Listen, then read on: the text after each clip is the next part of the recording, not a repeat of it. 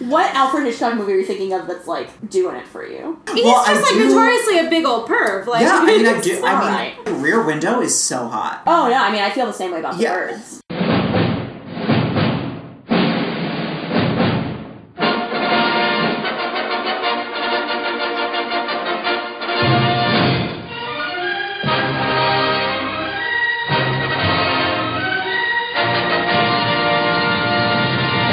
We have a co-host with us today. Hello! If you're wondering who that is, let's TBT to Season 1, Our Bisexuality Roundtable, with Shelley B. Farmer. What's the worst movie you've ever seen? Ooh. Oh, that's hard. Despite the fact that Amanda Bynes looked very sexy in it, she's the man. Oh, God. That's the worst? That is the worst. Guys, I watch a lot of really good movies. I'm a real movie snob, so I don't take the time to see most movies. I would also like to note that no one calls me Shelley B. Farmer. Oh, we all call you Shelley B. Farmer. Maybe I'll adopt that as in my our official stage That's your name. email. Yes, that is my email. That's true. Because Shelley Farmer was taken. Why are you here? I am here because I am a film enthusiast, and I also am the repertory publicist at Film Forum, so I work with old movies all day and try to convince people why they should go see them. What's Film Forum, Shelley? Film Forum is an excellent cinematheque located in Greenwich Village. It's an excellent what? A cinematheque. And we show both new releases, primarily of foreign films and documentaries, as well as classic movies. I saw Grey Gardens at Film Forum. We do excellent content like that all the time. We made a joke about us doing an old Hollywood episode where you would be a guest co-host. Yes, and I subsequently texted and tweeted at you about how much I wanted to do it, so I'm glad it's finally come to fruition. We give our fans what they want. Yeah, the moral of the story is if you tweet enough, it will happen. Read some books about lesbians in cinema and tweet pictures of it to the podcast. And we'll do anything. And it will happen. It's possible. It's possible. It's possible. It's possible. It's possible. It's possible. It's possible.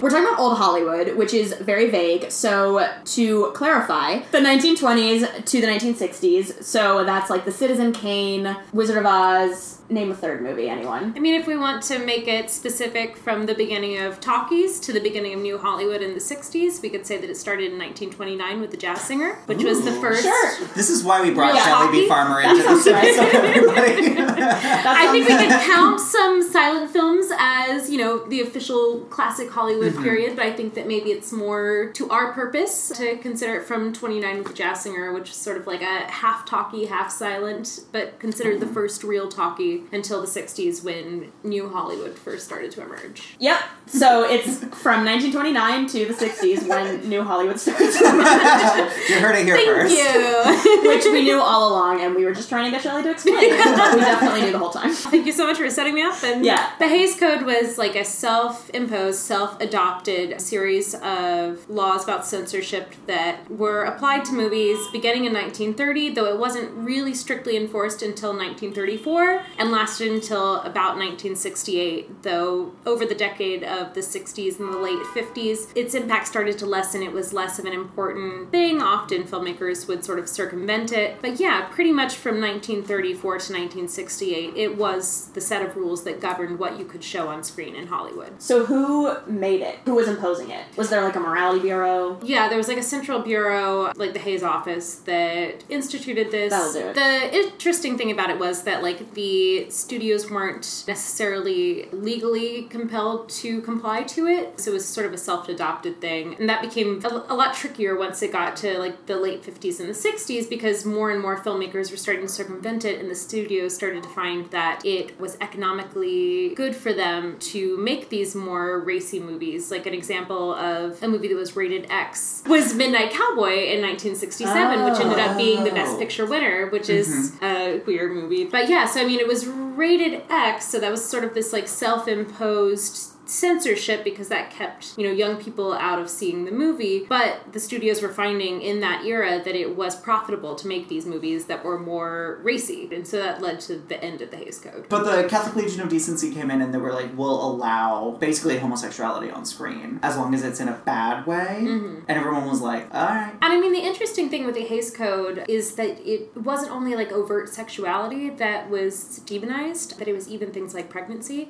And like men and women sleeping in the same bed, right? Yeah. So I mean, you'll see a lot of older films where you'll see a married couple even sleeping in separate twin beds. While the law of it was very strict, like there are a lot of very creative ways that filmmakers came up with subverting it. Like a very famous example is that in the movie Notorious, Alfred Hitchcock got around the rule that you couldn't kiss for longer than 3 seconds by having Cary Grant and Ingrid Bergman kiss for 3 seconds at a time, but repeatedly over and over. So they have a scene in which they're delivering their dialogue, but just delivering a series of kisses and interrupting it with lines. They're basically making out through this whole scene in a way that is a lot racier than you would see in most Hollywood movies of the era, but they don't technically break the rules. You weren't allowed to show pregnancy on screen, so if you have something like The Miracle of Morgan's Creek, this Preston Sturges film that centers around a pregnancy, you never see the woman pregnant. They are only able to hint at the fact that she's pregnant. They can never say it out loud. I mean, this film in particular is a very interesting example of subverting the code in that it was made in the mid-40s when the code was in full swing, and the plot completely centers around a woman having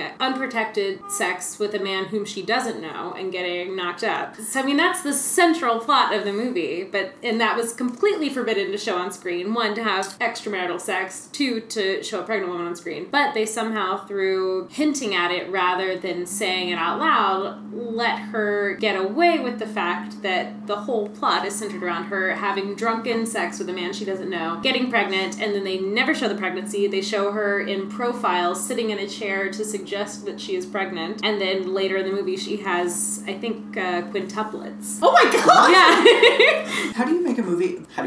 That's it.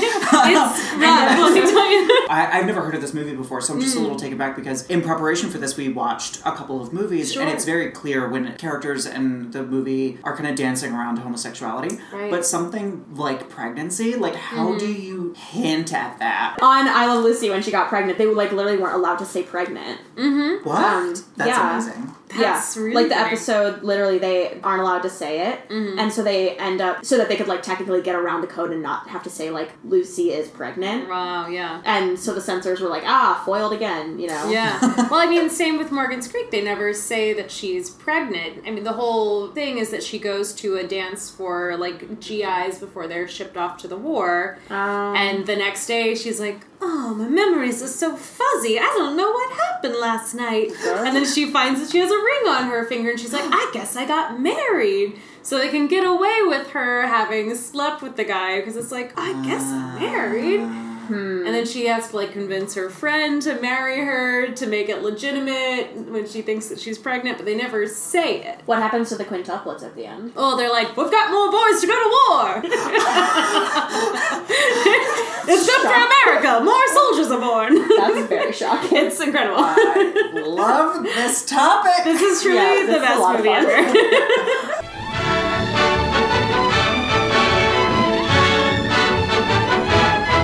What is this miracle of Morgan's Creek? We can't tell you now, but here's how it started. When Eddie Bracken, the nicest boy in town, brought home Betty Hutton, the peppiest girl in town, at 8 o'clock in the morning. And with a fire-eating father like Bill Demarest and a smarty kid sister like Diana Lynn, what happens to Eddie shouldn't happen. Flat tire! We fell asleep in a movie! That's all I wanted to know. This is the biggest thing happened to this station. We stole it from the Indians. There was the whole thing about how you couldn't show sexual perversion if it was in a positive light, quote unquote. And so that led to gay characters being on screen, but always as like villains or like deviants or like kind of like sneaky, scary people. And 2 movies we watched this week about that were Rope, the Alfred Hitchcock movie, and Something Last Summer, the Tennessee Williams movie. Yeah. Both of which have gay or queer men in them. Both of whom, in Something Last Summer, spoiler alert, both these movies came out over 50 years ago. In Something Last Summer. Spoilers do not count anymore. So if you don't want to be spoiled about Something Last Summer, stop the podcast now. At the end of Suddenly Last Summer, the gay man gets eaten by cannibals, which is subtlety at its finest. In the movie, we never see him. We see, like, Yeah. parts of his body Right. through that whole, like, kind of montage-y sequence, or we Right. see, like, the back of his head, or, like, his ear and stuff, and then when you see him being eaten, he just kind of gets mauled. Right. And he's just kind of referenced through the 5 scenes that make up that movie. In the play, he's never even on stage. And also, I mean, that's by a gay writer, whereas Rope, I mean, that's an Alfred Hitchcock film, and Hitchcock was like an unbearably heterosexual director. Fun fact, though, I just read a book that had an interview with Arthur Lawrence talking about Rope, where he was a gay man, and he worked on the screenplay of Rope with Alfred Hitchcock, and he talked in it about how he would basically be like, and they're, like, then they kiss, and Alfred Hitchcock was like, no. Then they, like, look at each other. Right. And Arthur Lawrence would be like, and then they go have sex. And Alfred Hitchcock was like, okay, but we're just gonna see them leave the room, and we're not gonna go any farther. Arthur Lawrence was like, and then their friends come over, and their friends are like, we love our gay friends! And Alfred Hitchcock was like, no. And, like, he had to keep, like, pulling him back, because Arthur Lawrence was like, fuck the code, we'll do whatever we want. Right. And Alfred Hitchcock had to keep, I don't know why I keep referring to him by his full name, but he had to keep telling Arthur Lawrence, no, they have to be, we can only hint at the fact that they're gay, and they have to be explicitly evil for us to have them in the movie. And Arthur Lawrence was, like, grumpy because he came from theater. This sounds like us. I know. Me too. I'm Arthur Lawrence. Yeah. I'm Alfred Hitchcock. And Hitchcock was, like, notoriously good at subverting the code. Like, he got in, like, a lot of racy stuff in his movies, but he never, like, officially broke the code. But I definitely remember watching it back in high school with my friends and being like, wait, is he gay? Right. Like, are we all on the same page with this? And I find it interesting a work like Rope, where you have, like I said, like a hideously heterosexual director like Alfred Hitchcock, but you have queer actors like Farley Granger and like that, and a queer writer like Arthur Lawrence, like, and bringing those different layers to it. I mean, that's the beauty of film, I guess, that it's a collaborative medium, so you have all of these different perspectives happening simultaneously. For me, the most iconic evil gay in cinema is Mrs. Danvers in Rebecca, totally. another Alfred Hitchcock film. Rebecca, Mrs. the Danvers. show that never made it to like the Broadway. musical, the Yeah. one that was out of town. It was originally a book and then a movie. Yeah, so Rebecca is based on a Daphne du Maurier novel. It is about an unnamed woman who is the new wife of, in the Hitchcock movie, Laurence Olivier. Isn't her name Rebecca? Well, no, Rebecca is the dead former wife. Who's haunting the house. Who, there's like a giant portrait of her. And Rebecca's a ghost! yeah, she's like haunting the new wife who can't escape from the shadow of the former wife, Rebecca, who was this like malignant, controlling, but irresistible first wife. See, I told you would love it. I have never felt so represented. But Mrs. Danvers is the housekeeper who has an unhealthy attachment to the first wife. And in the movie, there are scenes of her being like, look at her lingerie. Yeah. It's Literally so opens delicate. her underwear drawer. Yeah, It's she literally horrifying. looks at her underwear and is like, have you ever seen anything so delicate as this? But yeah, she's completely obsessed with her, and she tries to like drive the new wife mad. So she's like the evil, malicious, manipulative. And like lesbian. clearly coded as, in some capacity, queer and like in love with Rebecca. If the And like in some capacity, it's like very... Yeah. It's shit, like there's no coding almost. It's like she's fully like, look at her underwear. Yeah, she literally pulls out her underwear. Yeah. if the musical came to Broadway, who would play her? Because that'll help me.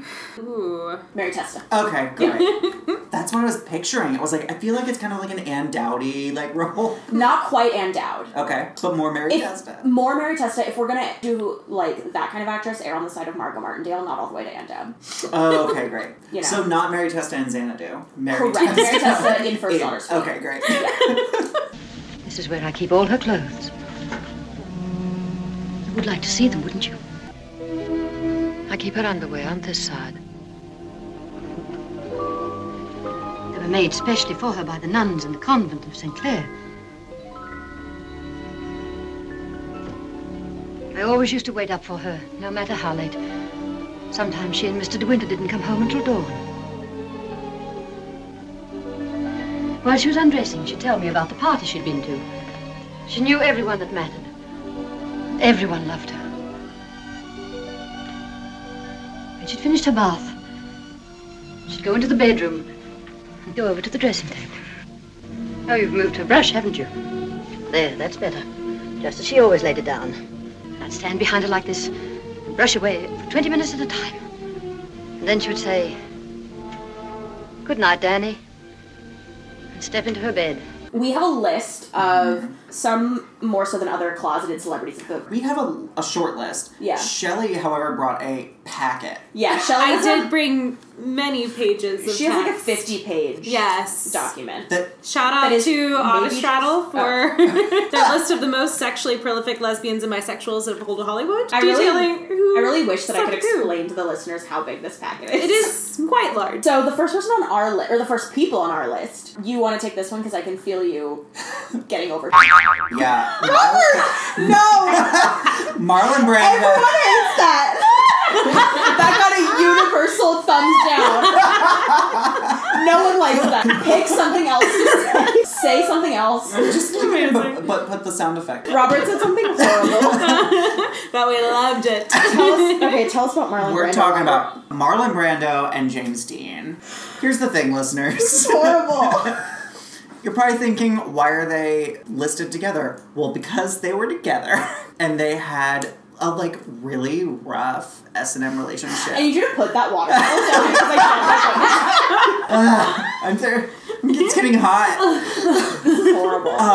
But my mouth just went dry. But I was reading this like really long thing about that, how they were like on again, off again, and they were in like this really toxic relationship. And for some reason, the only thing that stood out to me was that Marlon Brando would put his cigarettes out on James Dean. And I was like, I can't believe Funnily this. enough, I actually just texted Anna the other day about Emma Roberts that I wanted her to put a cigarette out in my mouth.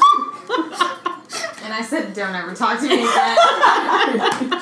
They were so used for their masculinity and their attraction to women that they were kind of like studs and stars. I'm copywriting that. That's your autobiography. But then, like, secretly, they were actually, like, together. Now, see, I would actually push back on that notion. Oh? Because I think that Controversy on the podcast. their appeal as stars was their vulnerability in the way that they sort of subverted typical masculinity that you often saw in movies. I think part of what like made women of that era go so gaga over both of them is that there was that element of queerness to their personas, that it didn't feel like, I mean, maybe this is speaking as a bisexual, but that there's something very Don't like that voice. bisexual. There's something very erotic about like an element of queerness in a man, and I think that both of them had that they didn't have that sort of like strictly heterosexual macho masculine thing, that they really sort of like undermined that expectation of like masculinity, and I think that was part of their appeal as stars. I think that's still around today. Oh, for sure. With a lot of stars, where like you go to see a big action movie, and you go to see it because the guy is like charming and vulnerable,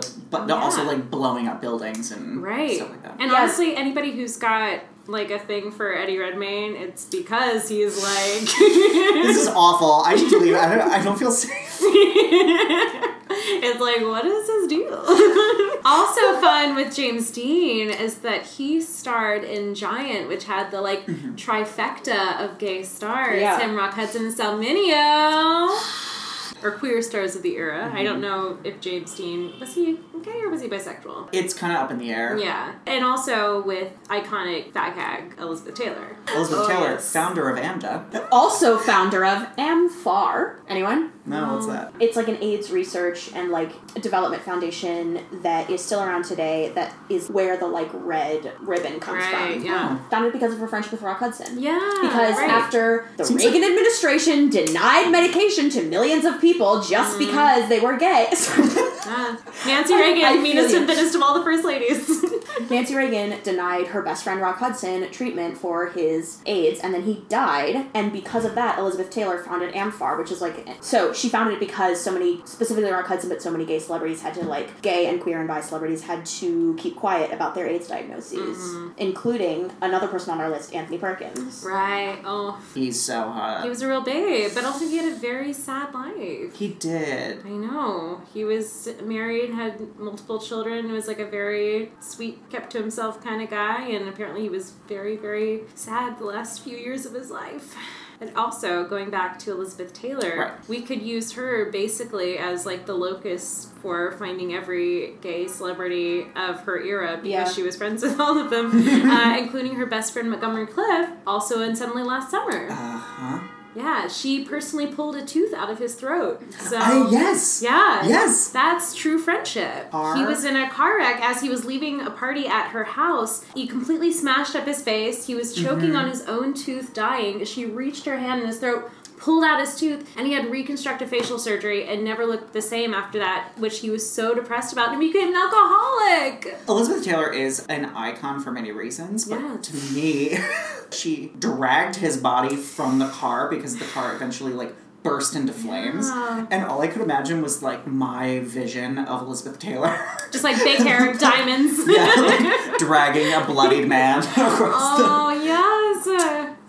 Good friend, good ally. Who's our sponsor this season, Robert? Our patrons. What does that mean? Well, you can go on to patreon.com, Patreon. REON/OneMoreThing, and become a patron. It's super easy. You click a button, you give us money, and that's it. But Robert, I don't have a lot of money. Right now, I think I have like $1. You know what? There's a plan for you. You can subscribe for $1 a month and get a new bonus episode emailed to you once a month. What if I have a little bit more money to give you? I don't know, like $5? You can go to patreon.com/OneMoreThing and subscribe to our $5 plan, which is you get a video episode. It's like a vlog. What was that link again? Patreon.com/OneMoreThing. Spell Patreon for me. patreon.com/ONEMORETHING. This money goes to giving you everything you deserve with content, quality, and coverage. The 3 C's: content, quality, and coverage. Oh, Quality wow. starts with a key. We also watched a documentary on Netflix that everyone should go watch called Tab Hunter Confidential. Yes. Yeah. Which has changed my life. Because I didn't know who Tab Hunter was. Mm-hmm. I've seen Damn Yankees. Right. And was like, yeah, sure, he's in it. He's cute. But he is hot. Mm-hmm. This is now a podcast where I just talk about how hot all movie stars are. But he was with Anthony Perkins for a really long time. Right, yeah. And was like a big part of his life. And they were both kind of closeted together. And there was a part of the documentary where Tab Hunter was like, he was filming a movie with a like new Hollywood starlet. And she was dating this guy that the production company didn't want her to date. And she knew that he was gay and that he was seeing Anthony. They would go to parties and then they would leave through the back door and they would both separate and go off with their, he would be like, and she went to a bar and like we went back to Tony's place. And I also read recently that apparently, I don't know if it was just later in life, that Tab Hunter was out and that Anthony Perkins never really came out until like a gossip rag published his HIV diagnosis. Mm-hmm. So apparently what I've read is that they would go on dates, and when they went out in Silver Lake, they would sit together at the movie theater because it was like a very open, sort of like queer-friendly area. But when they would go to other places, they would go to the movies and they would like meet up and then they would sit apart from each other in the movies so that nobody would know, but they would just like be in the same room together. I cried during one part of the movie where Tab Hunter talks about this boyfriend that he had who was a relatively famous figure skater. And there was a championship where it was basically like as big as he possibly could get. And the board of like figure skating went to his boyfriend and was like, listen, we'll let you compete, but if Tab Hunter comes, you're not gonna win. And it cuts to Tab Hunter like now, and he was like, I went and his performance was beautiful. It's a shame he didn't win. You learn when you're in the public eye to compartmentalize. A big issue was that Tab was around, and the political game at that time is you don't do that. Tab came to the championships with Ronnie Robertson. Ronnie was told that he would not win the championships unless Tab would not come along. And Ronnie said it didn't matter. He wanted him there. And Ronnie skated, magnificent performance.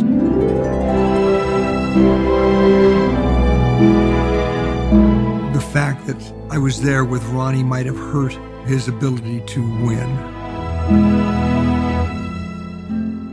And he should have won.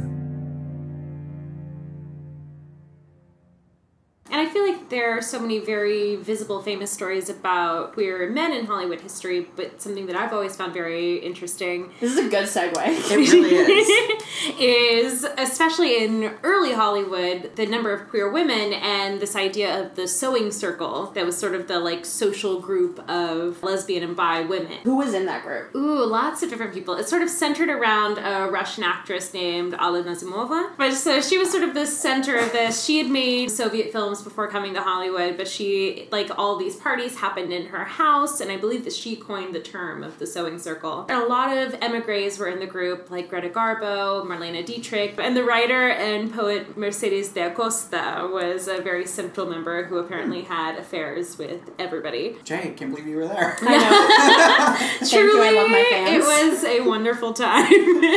So wait, what did they do? Did they just, like, sit around in a circle and sew? Like, there's no literal sewing going on, to my knowledge. It was just parties with ladies, with a bunch of gal pals who got together, and a lot of these people had affairs with each other. There were a lot of, like, famous early Hollywood stars who would have, like, long-term affairs with women, and then especially as the Hays Code came into place and, you know, heterosexuality became more strictly enforced. You know, some of them had marriages of convenience with men, often gay men, to, you know, support their public image, but would continue to have affairs with women. Yeah, me and Robert. Yeah, totally. Like, that's a rumor about Katharine Hepburn and Spencer Tracy. Like, they had this long affair with each other, even, you know, cheating on their spouses with each other, but a lot of people believe that both of them were gay. what's the deal with Katharine Hepburn? She's an interesting figure. She indeed? definitely she definitely broke a lot of, you know, gender boundaries for her time. Like, I mean, she was seen as, like, a real rebel for wearing pants all the time, and like, she even did films that were interesting when it came to gender, like Sylvia Scarlett from, I think, 1936. She plays, like, an actor. She, like, dresses up as a man for the film. There's a lot of, like, very Shakespearean sort of, like, gender confusion going on where she is, like, falling in love with this man, but she's dressed as a man during that. So, I mean, yeah, even in her career, there was, like, a lot of gender ambiguity going on, and she carried that over into her real life. She was from this very high-class, waspy family, and so she sort of had the freedom and the privilege to experiment with her gender a little bit more and to wear pants and play sports. And but yeah, and so that sort of, like, stuck with her throughout her life and her career at this question of what's her deal? Like, how is she presenting? Like, even in, like, the Philadelphia Story, which, you know, is one of her most famous movies, like, basically the whole plot of it is in order for her to be a good woman and a good lover and a good wife, that she has to be sort of tamed. Like, the whole thing about her character is that she's, like, frigid, which I think raises a lot of questions about her star persona and about how she presented herself in her life. Similar, along those lines, too, let's talk about Agnes Moorehead. Sure. All of her friends either say, like, she was for sure a lesbian, or they're like, she was absolutely not. Like, right. She never even, like, met another woman. Like, Debbie Reynolds... She never talked to a woman in her life! Much like me, she has never met a woman. Like, Debbie Reynolds, may she rest in peace, like, fully was like, no, that is a rumor, that is a lie, that is not true. I didn't know that Debbie Reynolds said that, because she's also in the Tab Hunter documentary, and she's like, Tab Hunter's gay. Like, we were trying to get set up together, and, like, does a whole thing about him. How funny. She didn't know that Will Truman was gay.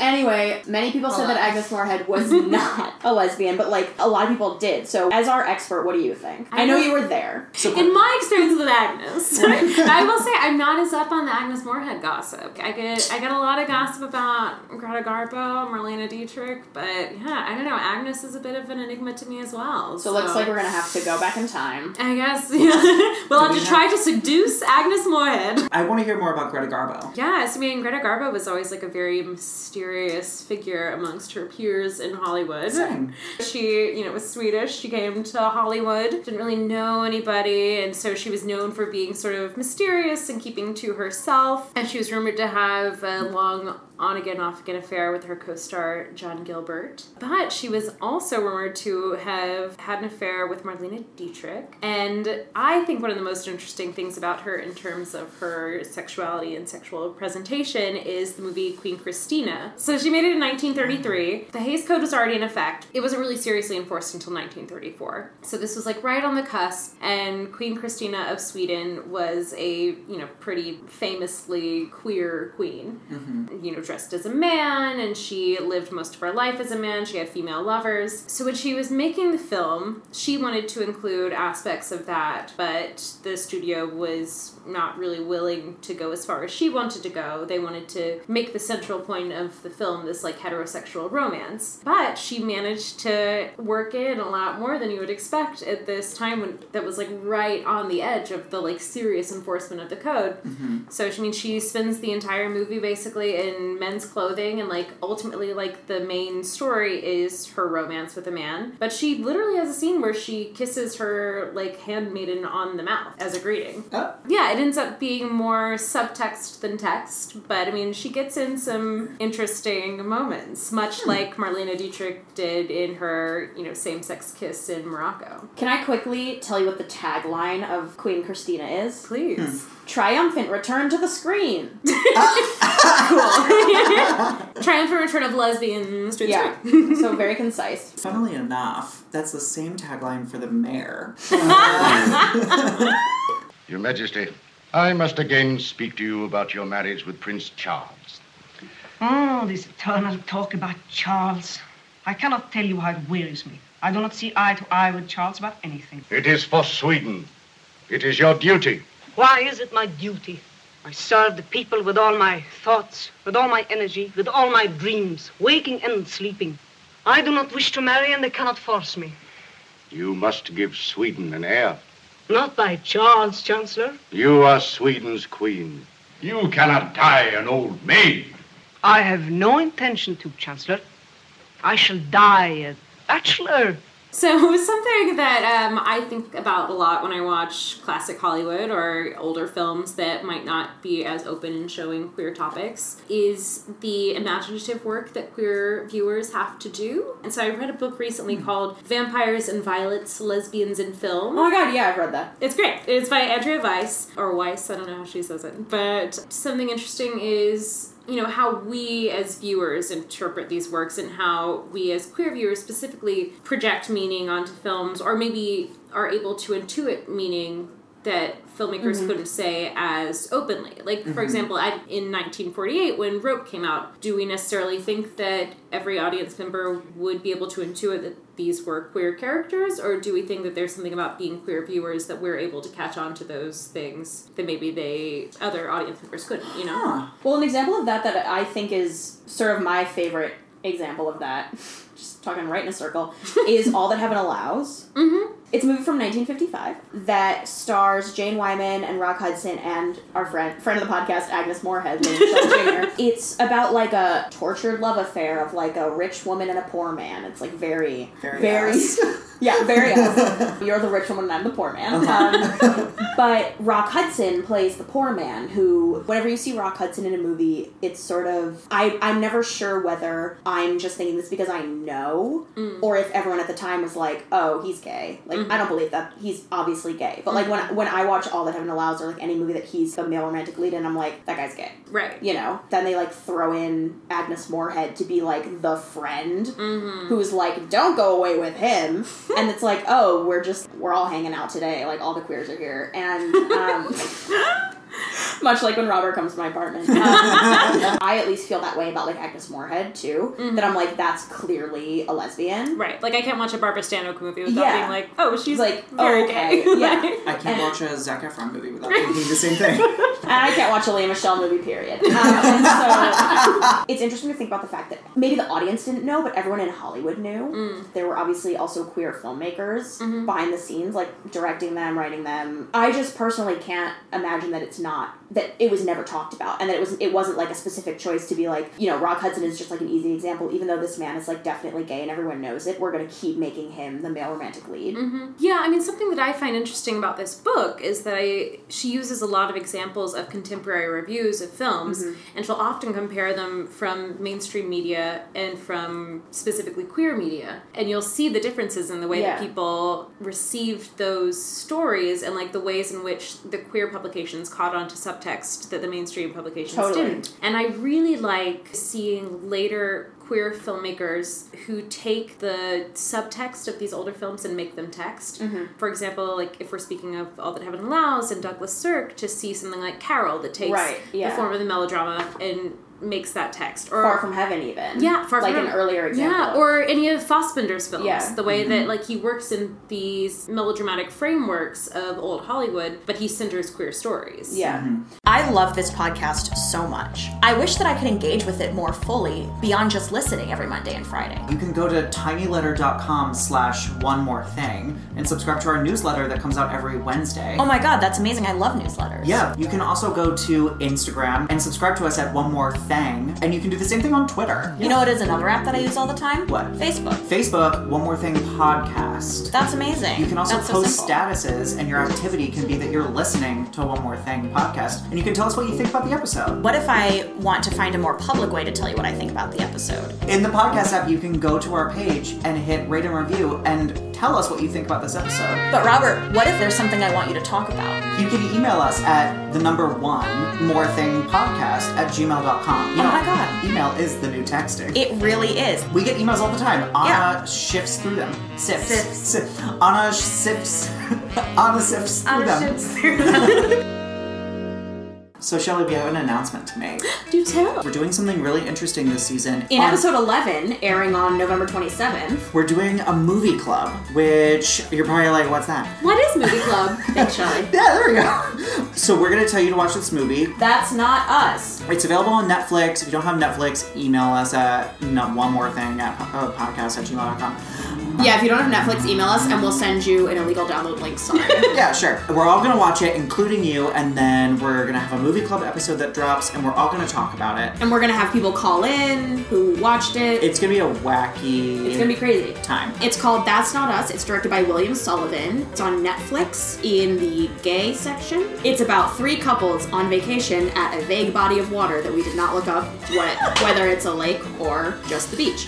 There's one straight couple, there's one lesbian couple, and there's one gay couple, and they're all on vacation together. Hijinks ensues. Yeah. I like the balance to that. Thank you so much. We were looking for a movie to do this with, and we watched the trailer for it, and we were like, we need to watch this immediately. We saw the trailer and we went, that's not us. Oh, God. So we'll see you next week, everybody. My big disappointment in terms of later filmmakers making the subtext text in these established genres is not to, something's plug happening. myself, but I've been trying to, raise funding for a musical film that, works in the aesthetic framework of these classic musicals, but is about a queer story. And I'm surprised that there aren't more musicals that take the homosexual or bisexual subtext and make it text. And because that's like there are so many. It's really queer. Like there's so many queer creators so in musical theater, and the fact that there haven't been more musical stories centered on queer relationships is baffling to me. We had this same conversation after we saw La La Land. Yeah. Which literally directly correlates to this conversation. Oh my god, yeah. Because we were like, it would be so cool if the central love characters in La La Land were anything other than straight. There's maybe something worthwhile about that. Because you never really But I get to wouldn't see have fallen asleep during it. And I mean, and that movie is drawing from,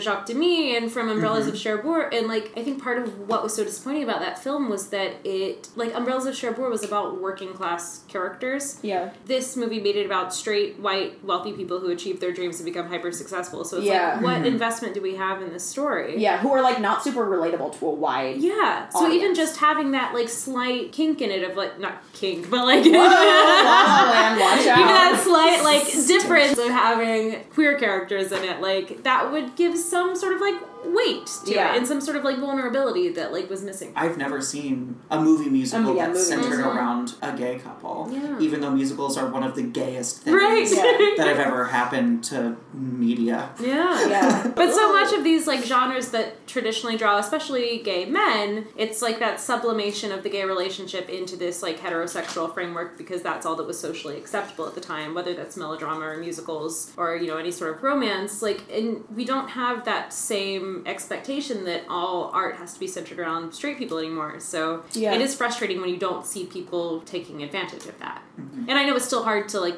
get the money and get producers and get distributors, but I don't know. It's always a bit of a disappointment to me. Well, speaking of that, Anna, you'll love this. Our game this week is about that. I literally actually like saying move on. It just said have a great segue. Back in season 1, we played a game where we wrote our ideal queer movies. And now we're doing that again, but this time it's our ideal queer old Hollywood movies. We're going to do like a general like treatment of the movie, and we're going to say who would star in it, but it's actors from today. Great. You know, I learned the word treatment from watching The L Word, so this feels pretty right. You know me, I'm an influencer. Did you not learn it from like life? No. Knowing. Mine would be a take on Cleopatra with George Clooney as the Cleopatra character. Esque. In drag? No. Like, it would be like the same kind of premise, but like not actually Cleopatra. So about a king? Not necessarily a pharaoh, but I'm the executive. I'm interrogating you about your premise. I want it to be a little more queer, so maybe not like a pharaoh in the way that we think of a pharaoh, but just like, you know, he's in Egypt. And it's kind of this story about him and in his, I don't know, what is it called? Where do pharaohs live? They're not castles. Pyramid. No, that's where they die. Just like palace? I don't know. Palace. He's in his palace. And everyone that works for him is like super hot, played by like Channing Tatum and Matt Bomer and like Taye Diggs and like just every like crazy muscular hot guy. I want it to be like they're like 300, like oiled up and like it's like crazy hypersexual, and it's mainly because I have this memory of watching an old Hollywood movie with my great grandmother, and all of the men would come up and disrobe and then like bow down to her, and I have this memory of being like, what is her job? Countless days of my life are spent on the computer trying to figure out what movie this is. Tweet at us at one more thing if you're like, Robert, I know what that is. Okay, so mine is in the tradition of Singing in the Rain and The Artist, where it's about like when the silent movies became the talkies. It's about like a gay guy who is in the silent movies, and then they become the talkie movies, and his voice is too effeminate for the talkies. Oh no, I see what's happening. I see what you're doing. What? With your voice. What? It felt like you were going for the character a little bit. No, that's just how I talk. They basically have to like coach him. Like they have to coach Lena Lamont and Singing in the Rain how to like quote unquote talk like a man. And so they bring in, get ready for this, a butch lesbian to teach him how to lower his voice. That's right. So, the gay man, played by, this is off the top of my head because I did not think about this in advance. The gay guy is played by Zachary Quinto. Gay guy Zachary Quinto. That's a direct target. The butch lesbian is Madonna. I was waiting for Lea DeLaria. No. I think it would be a fun stretch for her. The studio executive who's like, this man has to talk like a man, is obviously John Goodman. I was like, I hope she says John Goodman. Oh my God. And surprise twist in the movie is that Zachary Quinto has a wife, like a studio wife, and she and Madonna fall in love. And she is played by, let's say, making her grand return to film, Laura Benanti. Yes. She plays the wife, and she and Madonna fall in love, and Zachary Quinto and John Goodman fall in love. That's the other twist. Because, by the way, Zachary Quinto and John Goodman is my ideal celebrity couple. So I love screwball comedies. That's one of my favorite genres that nobody does anymore. So I think that there should be like a 30s style screwball comedy with Jenny Slate as a wacky heiress who probably owns a small dog. I know that I brought up Jenny Slate in the last podcast, but listen, everybody has to have a passion. So yeah, her as a wacky heiress with a dog, and then Gina Rodriguez is like a serious, hard-hitting reporter who comes to cover their family because they're probably mixed up in some bad business with the mob or something. And maybe John Goodman is one of the mobsters. Sister Act. It's like Sister Act. It's just like Sister Act. It's absolutely nothing like Sister Act. The mob. And all of the mob guys are all having sex, I guess? Sure. Yeah. Hooray for Hollywood. That's gooey ballyhooly Hollywood. Anna just gave me the wrap it up face, so thank you for being here, Shelly. Where can our listeners find you on social media? Follow me on Twitter at Shelly B. Farmer. And on Instagram at also Shelly B. Farmer. Yep, There you go. I have lots of selfies on Instagram, so take a look. What are you coming to do for season 3? Ooh, Jenny Slate episode. Honestly, would not be mad if you had me in for a Jenny We'll Slate let you know episode. if we ever get Jenny Slate on the podcast. If you have Jenny Slate on the pod, make sure I will bring her water on the pod. Okay, I have something to say, which is that months ago, You did. I said we should call it the pod, and everyone rolled their eyes and said, that's stupid, we don't like that. I Jay." rolled my eyes just now. I know. Thank you for being here, Shelley. It's always lovely to have Thank you for stealing my idea of saying the pod. Thank you for Tweet at us what Shelley should do for season 3. Yes. Maybe she should be our intern. Who knows? We'll find out. The intern. Thank you. It's the second time tonight I made that joke. I know. Thank you to Anne Hathaway. Thank you to Sarah Kleist for the microphone and Stephanie Hawkins for the pictures. Dante Reed, Mega Burnett, and 440 Studios for this studio. Thank you to our producer, Anna. And our... Who's chewing a Post-it. Called out. My love knows no bounds. And our associate producer / silent studio audience, Daniela De Jesus. Thank you most of all to our Friends with Benefits. Thank you to our Friends with Benefits on Patreon. Of whom Shelley is one. So I am. Shelley, how much do you love being a Patreon subscriber. $1 worth. $1 worth per month. $1 is all we ask.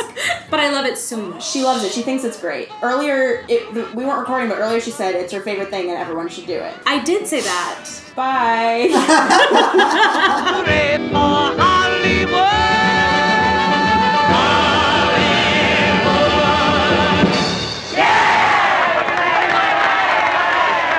Thanks, gang. Do we have a conspiracy theory for season 2? Step aside, Leah Michelle. Agnes Moorehead, illiterate or gay. You can't be both. Oh my god, can we start a hashtag that's like Agnes Moorehead is the new Leah Michelle? That is too long for a hashtag. I have always said that, though. She died in 1974. Leah Michelle, this is important. Leah Michelle was born in 1986. The facts don't lie.